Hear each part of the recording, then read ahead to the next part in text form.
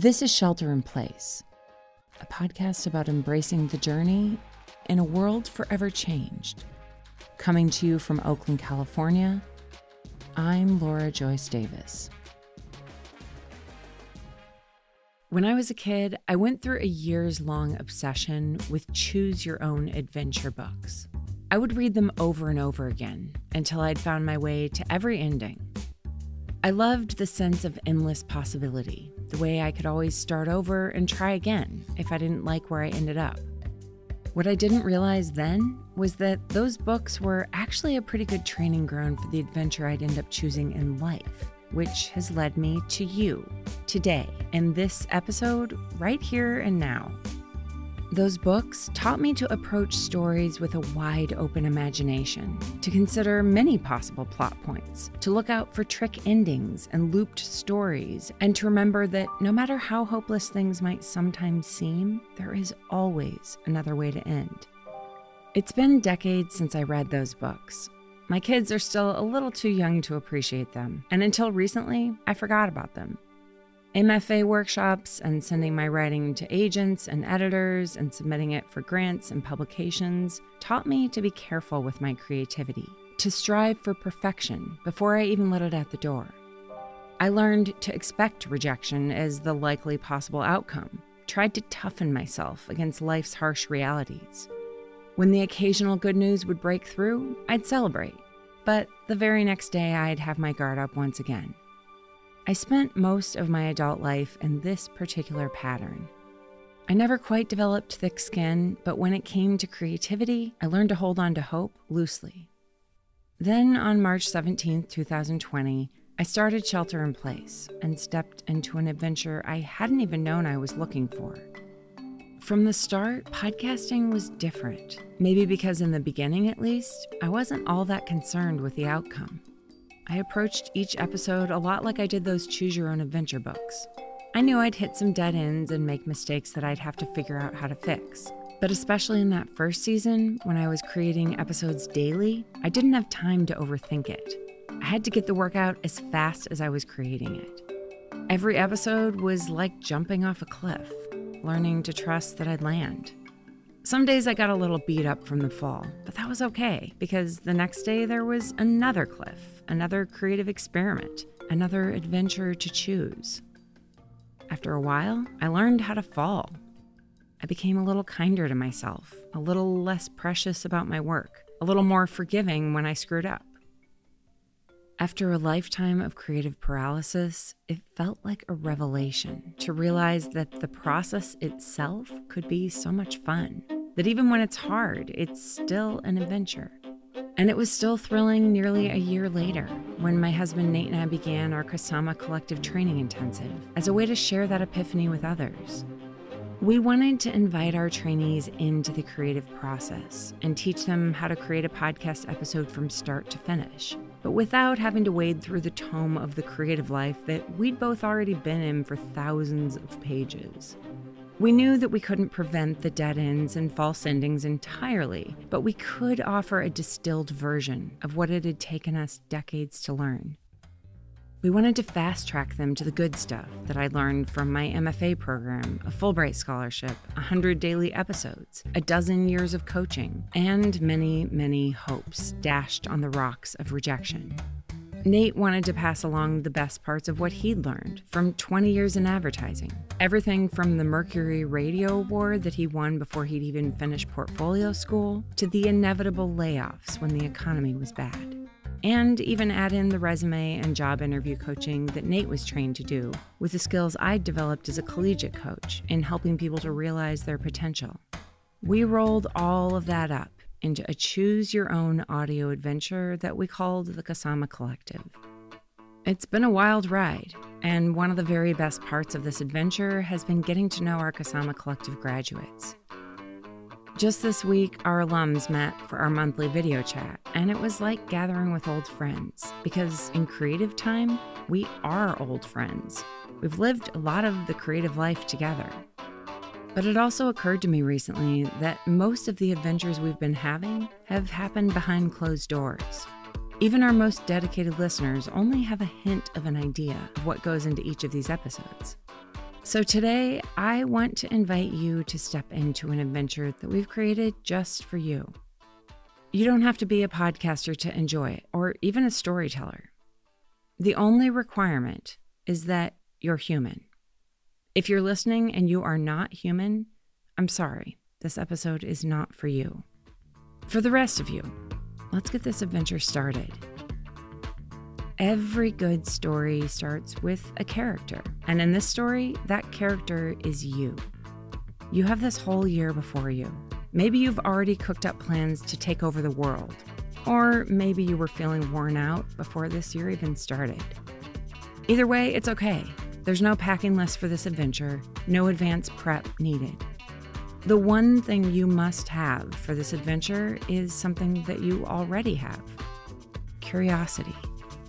So let's get curious together about what's going to happen next. There are 3 doors before you with 3 different answers to this question: why create?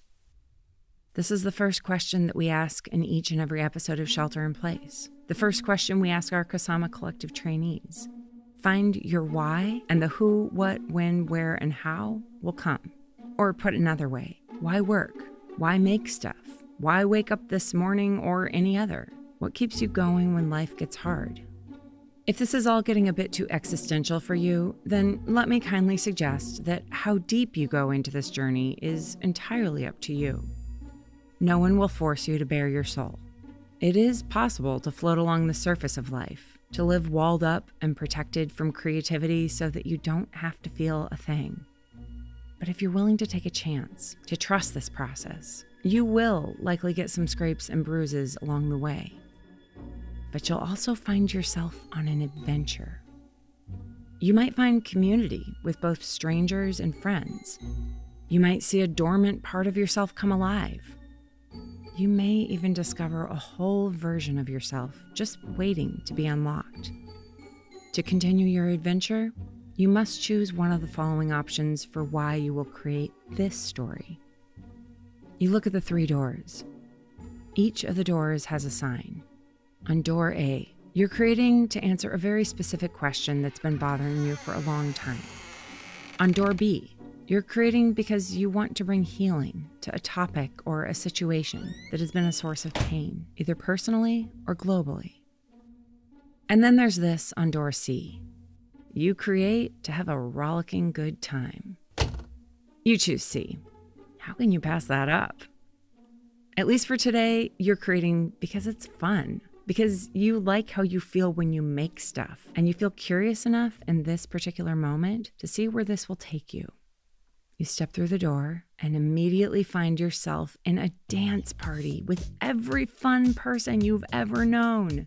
There's your kindergarten teacher who always made the class laugh, and your weird uncle who had the best jokes, and your college roommate who always had the best Halloween costumes, and even your dog. Not technically a person, but man, that dog was fun. There are people you've forgotten you knew, people you've never met but admire. It's like all of the fun in the world came together in this one place, just waiting for you to enjoy it. You dance for a few songs, and it is great. But you can feel a slow resistance creeping in. You start to wonder if people are looking at you, to feel a little insecure about your moves. You thought you just came here to have a good time. But the thing about adventures is that they're only adventures when we keep moving through them. In a book, or a movie, or a podcast episode, or a life, there has to be something that pulls us through the story, that makes us curious about what happens next. In storytelling terms, that reason can be summed up in a single word: conflict. Conflict creates the tension that moves us, that makes us want to keep going. It gives our brains a problem to solve. As screenwriting guru Robert McKee says, no conflict, no story. This is something that we think about in each and every episode of Shelter in Place. As soon as we've asked the question of why we're creating a particular episode, we're immediately asking that next question of why people should keep listening. What's the conflict? What's the problem to solve? Why does this episode need to exist? Why is this the adventure to choose when there are so many others out there? But let's get back to your dance party. At this point, you're feeling a little grumpy. After all, you came here to have fun. It's a little annoying that you can't just stay in that warm, happy glow of the dance party. But deep down, you also know that the real story isn't in this room. You're already feeling the pull of your next adventure, and truth be told, it doesn't feel great. Conflict usually doesn't feel good, but it does make life interesting. You make your way to the edge of the room to a hallway so long that you can't see the end of it. Along the walls of this hallway are doors so short that you have to bend down to open them. Each squat door has a name inscribed on it, one for each person in the room behind you. There's your kindergarten teacher, your uncle, even your dog. Upon closer inspection, you notice the fine print beneath each of these names, and a unifying theme emerges. Every name on these doors has one thing in common. Their lives have not been easy, but somehow they've lived them joyfully anyway. In fact, it's been that contrast between laughter and pain that has often made these people and one very funny animal so special. You had no idea that the kindergarten teacher who made you laugh was secretly a stand-up comedian who somehow managed to make even the divorce she was going through hilarious. The uncle you loved so much, who could make you laugh harder than anyone you've ever known, eventually died of cancer.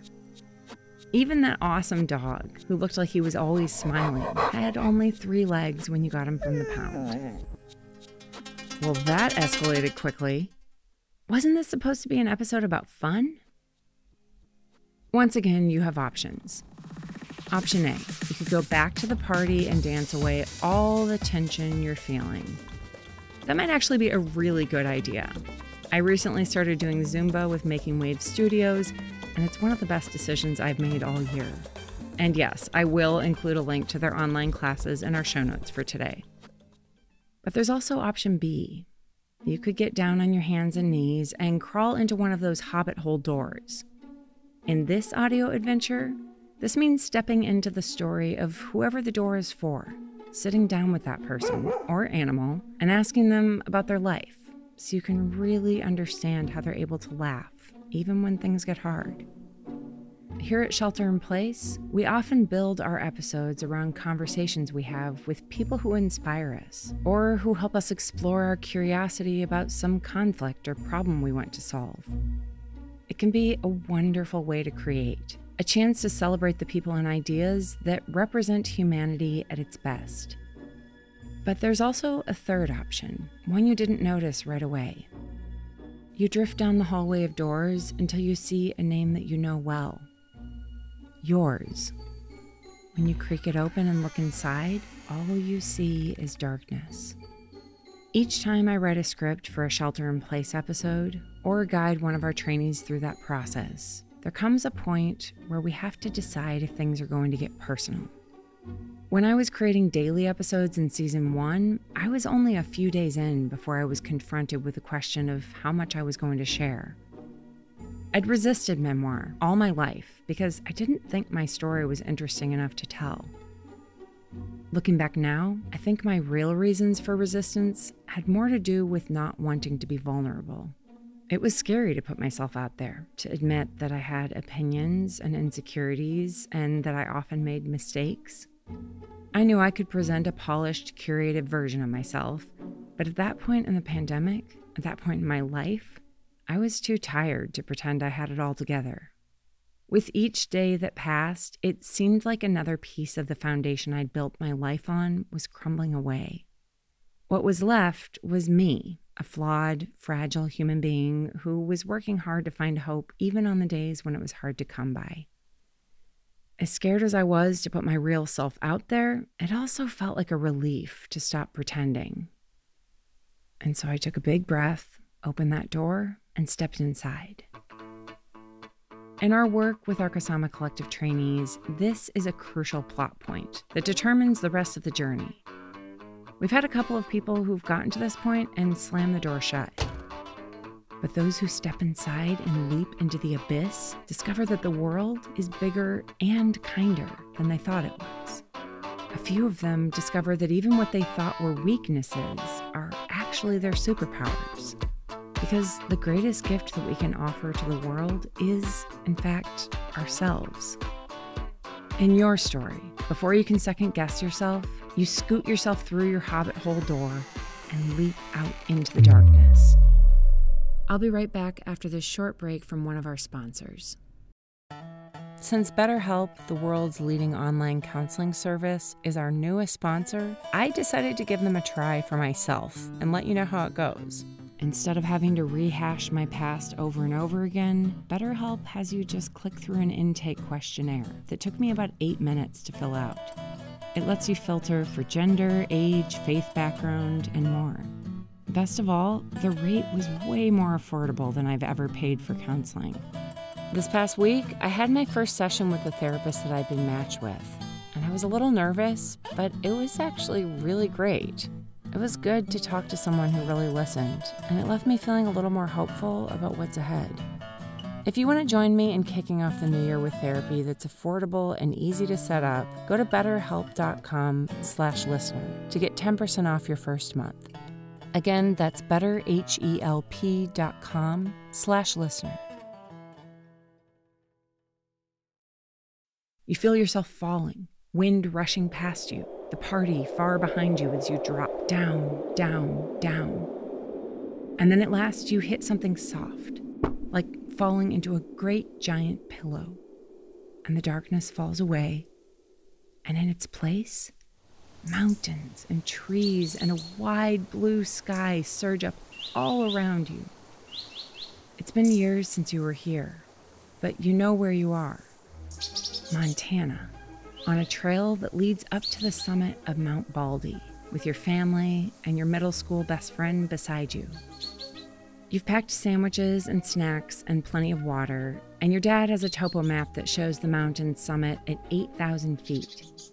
But it's a hike none of you has done before, and the collective fitness level of the group is moderate at best. You will hike 20 miles round trip by the time this day is over. Once we identify the central conflict of the story we're telling, one of the exercises that we use often at Shelter in Place is to think about our episodes in scenes. We try to find our way to the scene that embodies that conflict. Sometimes we hike our way in, noticing the stream and the mountains and the big sky. Other times, we drop our listeners right into the middle of the action. The places our brain takes us when we're open and curious can give us great insights into the conflicts that give us the most trouble. If we're willing to sit with them, we might even learn something new. At the point when you step into this scene, you've lost the trail hours ago, and have already spent over an hour bushwhacking through the weeds to get back. Your legs are covered in scratches, and your hiking boots are wet from when your foot slipped off the log you were crossing and into the stream below. As you walk along the dusty Montana trail, you remember that you came here in pursuit of fun. You feel tricked into being here, because the worst part of this memory isn't the scratches or the scrapes or the wet feet. It isn't the 20-mile hike or trekking home in the dark. It's the moment when your friend turns to you and says, "You are so serious. You don't even know how to have fun." Even though this was decades ago, and you can't even remember the last time you spoke to that best friend, who clearly was not destined to remain your best friend forever, you still remember how much it hurt to hear her say that, how it colored the way that you saw yourself many years later, how it made you doubt yourself, even in that dance party. You look over your shoulder and see the darkness that you emerged from. Then you look ahead of the trail that's climbing steeply uphill. Once again, you have a choice. Option A. You could scrap this whole thing and give up on the adventure. You didn't sign up for this. Option B. You can keep hiking and see where the trail takes you. Option C. You can return to the dance party. Wasn't this supposed to be fun? For reasons you can't fully articulate, you choose option B. Keep hiking. Maybe it's because you can't help but appreciate the beauty around you, or because a part of you is genuinely curious about what comes next. As you walk, you begin to understand why your subconscious has led you here. There's another part of this memory that you'd forgotten. After the scrapes and wet boots and bushwhacking and whining, you and your siblings and even your grumpy friend start to get punchy. You start speaking in British accents. You pretend that you're hobbits journeying through Mordor and Lord of the Rings. The whole thing gets very silly. And by the time you're climbing up the final switchbacks of shale, your legs are tired and your ego is bruised and you're still mad at your friend and you are very, very thirsty. But you're also having a really good time. And then you reach Big Baldy's summit, and it's like walking on the sky to see all that blue. No one is complaining anymore.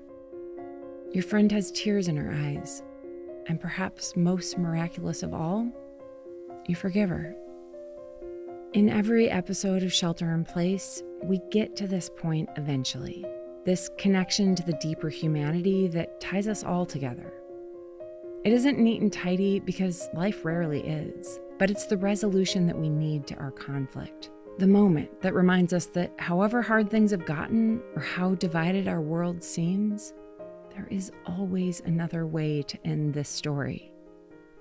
Sometimes we draw from research to see what the experts say about this tender part of life we're digging into. Sometimes we bring in the voices of those experts themselves, but always there's a movement to bring people together, to find a way to hold the paradox that is living. We long to be united, and yet we find it impossible not to disagree. We hurt each other, and we love each other, sometimes in the very same moment. You could stay up here on the summit. You're enjoying yourself now.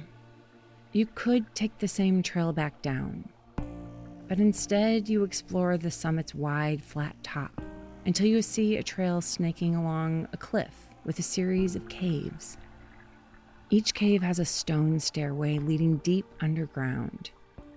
You can't see what's below. Your curiosity leads you down the first staircase into a cavernous hall below where you hear your friend's voice. Not the teenage version, but the adult she's grown up to be. You reach a small candlelit room, but where you expect to see your friend, there's just a rough blue stone that glows with each word she speaks. The sound echoes off the walls and hisses with static, but when you reach for the stone and polish it with your shirt, the sound gets clearer. Pick up the glowing blue orb and pull out a handkerchief out of your pocket and begin polishing.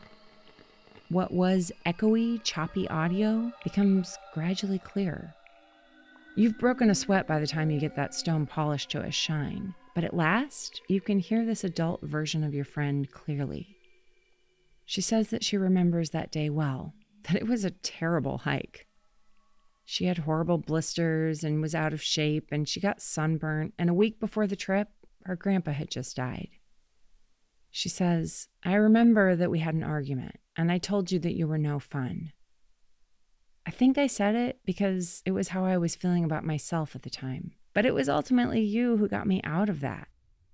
For years afterward, I would do British accents whenever I was feeling sad. It got me really curious about why being silly made me feel so much better. I was still thinking about it years later when I was studying the neuroscience of playfulness and laughter in one of my college classes. I ended up getting a job at a nonprofit dedicated to the science of laughter. I'm still working there today. As your friend stops speaking, the light from the blue stone fades, and you notice for the first time that there are other stairways in the corners of the room. From each of them, you hear the echoes of sound. It takes you a moment to realize that the voices you're hearing are all yours, but they're not all the same. In one stairwell, your voice is as echoey as your friend's. In another, it sounds like there are sounds of traffic. At last, you reach a stairwell where your voice is clear and quiet. You creep down the stairwell into a tiny carpeted room. There's a single microphone in the middle of what looks like a child's blanket fort. We have to get rid of all the echo before we can hear things clearly. We have to be still long enough to know what to say, you hear yourself say. At this point, you think that your adventure is over. You've made it to the summit. Your friend has said she's sorry. You've even started digging into the neuroscience of this moment. understanding how having fun and giving ourselves permission to be silly can make us happier and healthier. You've even cleaned up your friend's audio and recorded voiceover that is as clean and clear as freshly polished glass. But just when you're about to look for an exit, you see at the edge of the tiny room what looks like a wine cellar with racks of dark green bottles stacked from ceiling to floor. Each of them is loosely corked, and the dark glass glitters with light that seems to come from within. You uncork the first bottle, and a rush of sound pours out.